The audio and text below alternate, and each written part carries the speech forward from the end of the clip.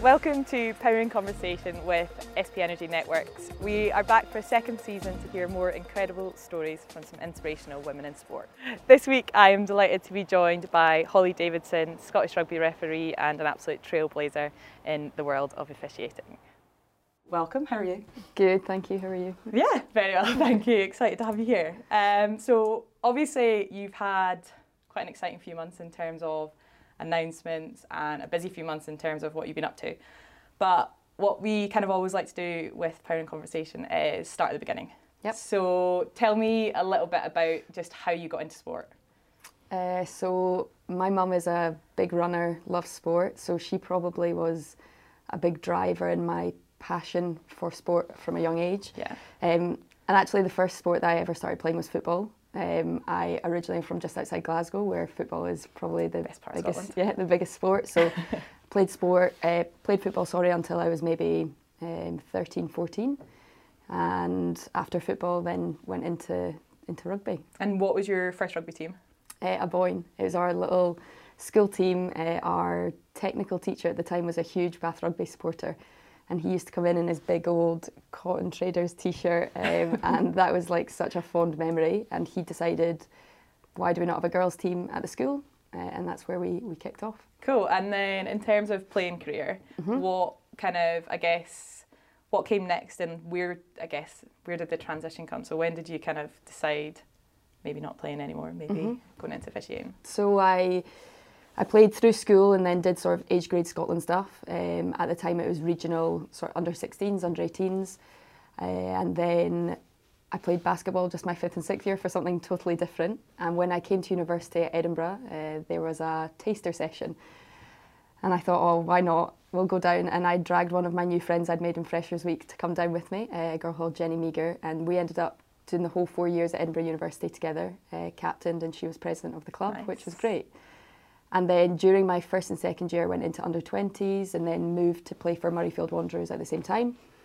And from there, got selected into the Scotland senior setup, age sort of 19, but through injury with shoulders and choice. Yeah, just being probably a slightly smaller person. I took a few knocks here and there, and after surgery, it wasn't the same. So I thought, why can I not try something different? I felt I was still really young to maybe move into coaching. So I thought I could do that. I looked at the people that were refereeing at the time and I challenged myself to actually give something back to the game in refereeing. Did anyone kind of influence that decision? Was there someone that said, like, maybe you should give this a go, or was it purely just off your own back? Yeah, I think I was, you know what nines are like. They're always challenging to referees. And I probably was that person that always questioned, how are they missing things? Yeah. Like, this is the so people obvious. You hate. Yeah, exactly. The people now, I'm like, oh gosh. Yeah.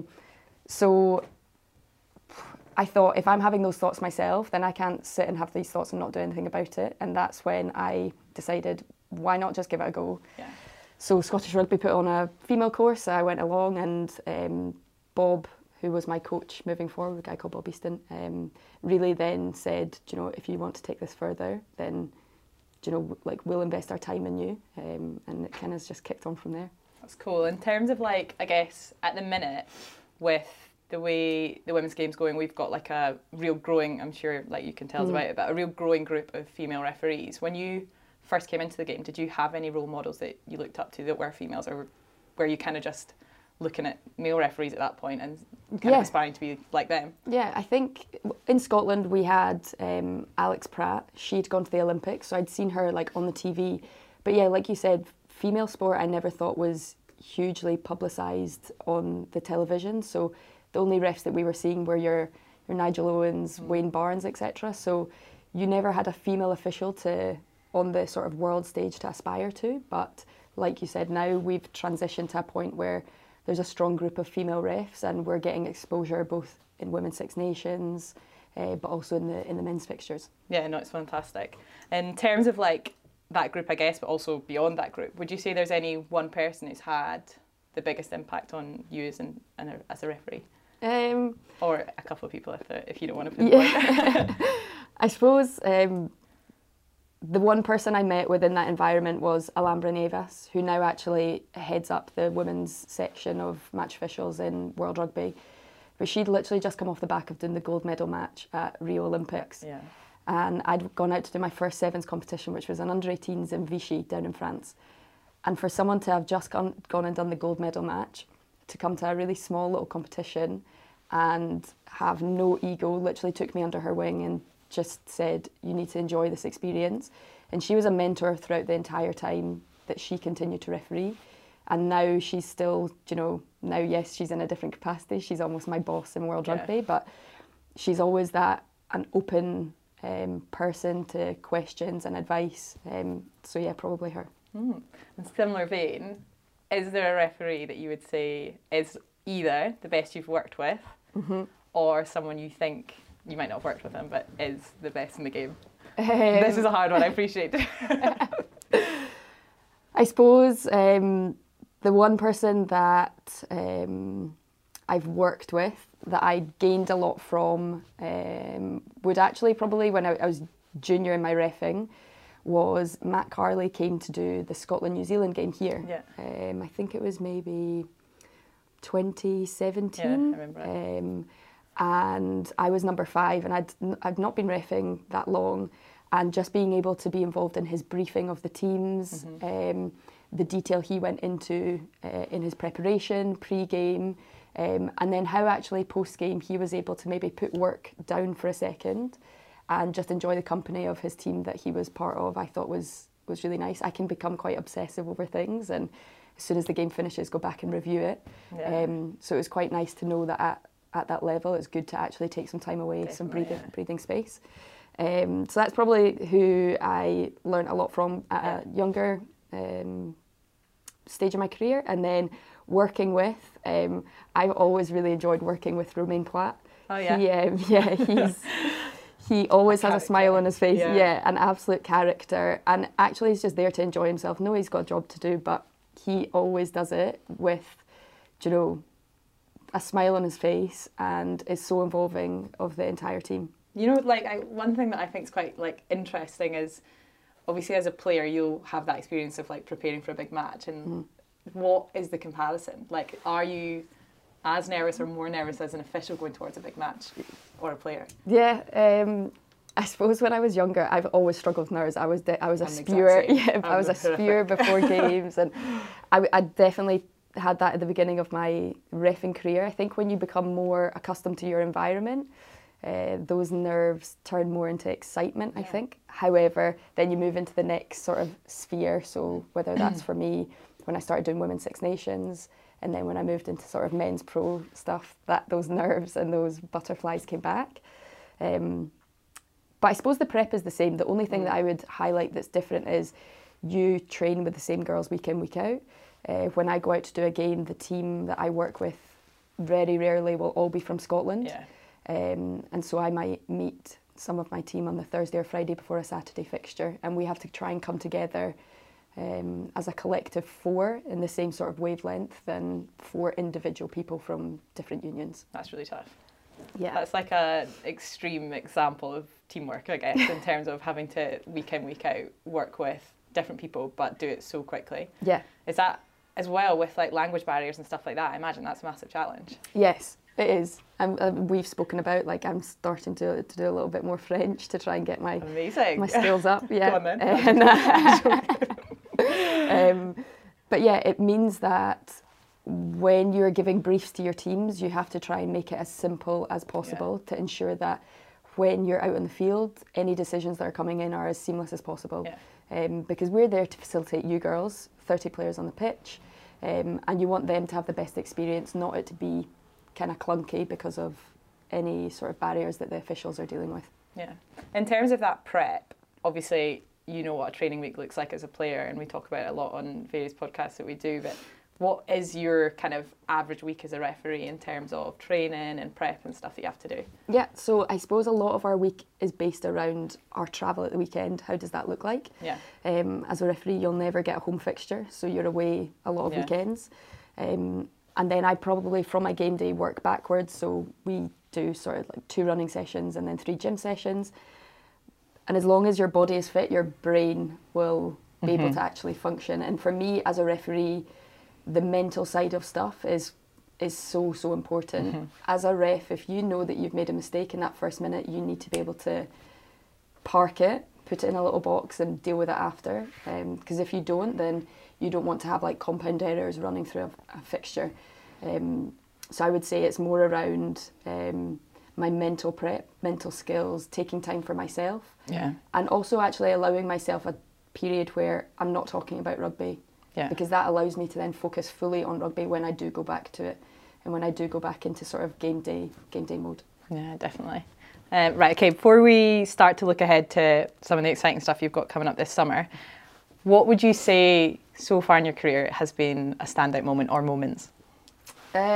Probably doing my first men's pro game. I was scheduled to do a few fixtures in the lead up to that. I remember that. To do like a Glasgow I think game. we did like 3 announcements for you, didn't we? At least by the time that the game actually came around, the announcements had died down a little bit, so I was like, I could just go under the radar here. But it was huge, you know, I was so nervous for that first announcement, and then that got cancelled because of COVID, and then I think the second one was because of like snow weather, I think. So by the time the third one came around, I was like, this is third time lucky. And I went out and I kind of felt like there actually was no pressure on me. Yeah. During my time at Scottish Rugby, I've never felt like a female official or I've had to perform better or there's been any additional stress put on me because I've been put into positions. They've literally always had my back. So I went into it and they just said, Hollie, go out and be you, enjoy it. And I did that, and I feel like that's when, you know, you have your best performances. Yeah. And I came out the back of it well. Yeah. And that's all you ask for as a ref. Yeah. To just come out and there be no no big no talking points. Yeah, no, I can imagine how tough that must be.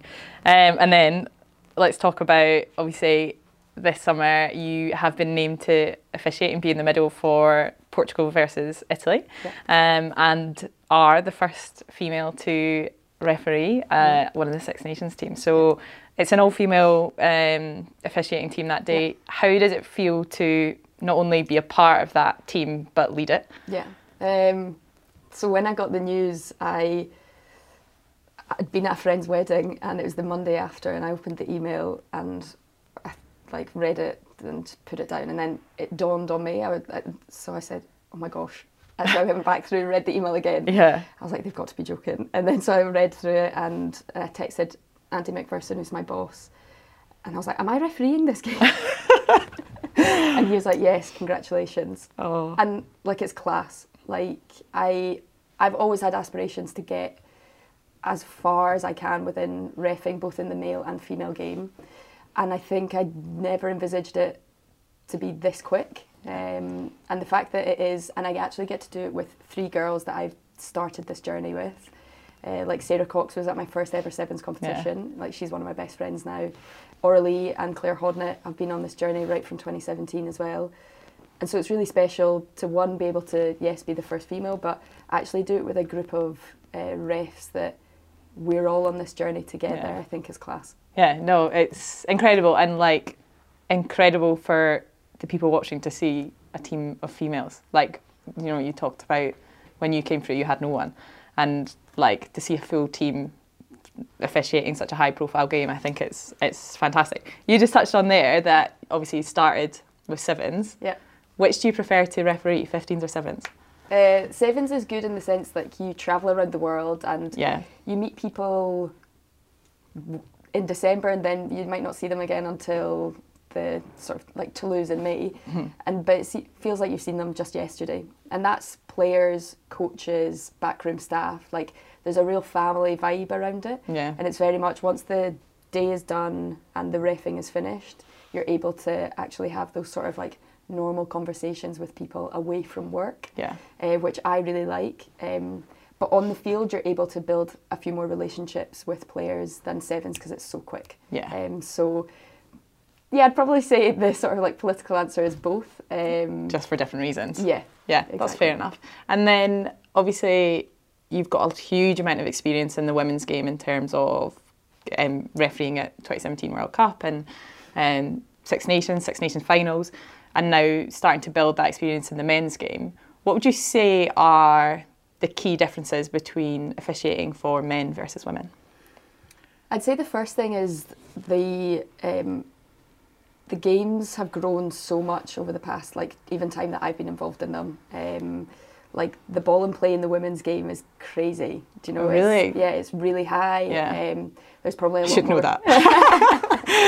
There's so many passing, so many more rucks, etc.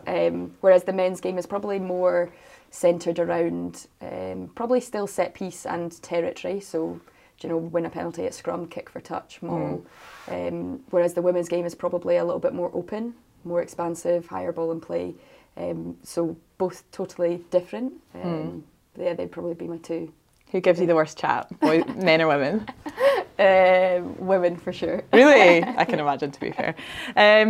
Staying on the kind of topic, I guess, of male versus female, do you think you have faced more challenges coming through this pathway? And I appreciate you've said it has been quite a quick progression, but have you faced any obstacles as a result of being a woman in what is quite a male-dominated profession? I personally, and I could sit and say, you know, yes, you have the odd comment from the sidelines, but I'd say that's very isolated. Yeah.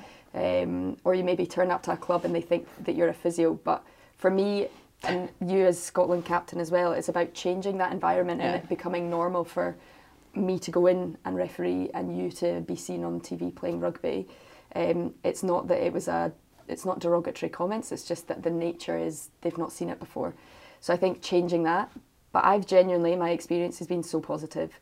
I think I am lucky with the team that I work with here. Yeah. We have a really good culture and a strong group where we're all out for one another to actually just succeed. I don't see Mike, Sam or Ben as competition. I think if they succeed, Scottish match officials succeed. So I think we're really fortunate in that sense. And I think wider, I've always, like I said at the beginning, I've always just felt like a match official, not a female match official. That's official. amazing. Yeah.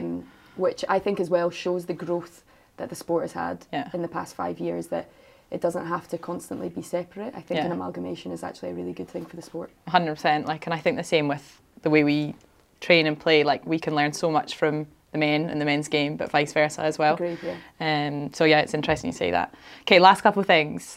What is, I guess, the big goal for the future? What would you say would be kind of your pinnacle in terms of refereeing? You can... You're like, go high. Go high, go on. Like, I'd love to make it to like a tier one men's. Yeah. If I ever make it into the Six Nations or a Men's World Cup, that would be unbelievable. Short term at the moment, I need to just keep doing my job at Women's Six Nations in the women's game, become established URC and Challenge Cup ref, and then hopefully make it into Champions Cup as well. Yeah, fab. And then last thing, if you could give your younger self advice in terms of what you know now as an official and what you know now from your journey, what would it be? I think you have to always give it your all. I think I look back probably on my earlier sporting experiences, and I can probably use the excuse that I had a shoulder injury or travel for football became really tough. But did I give it my best opportunity to get back into playing for Scotland? No, I probably didn't. And so when I started refereeing, I was like, right, this is actually my shot that I can give it my all. And I want to be able to turn around and say, I'm happy with where I was because I knew I gave it 100%. I think I'd be disappointed if I turned around and said I missed out on that, or oh, I only gave 80% there. For me, you give it your all and then you can leave and reflect on experiences knowing that you literally couldn't give any more effort or time into your passion.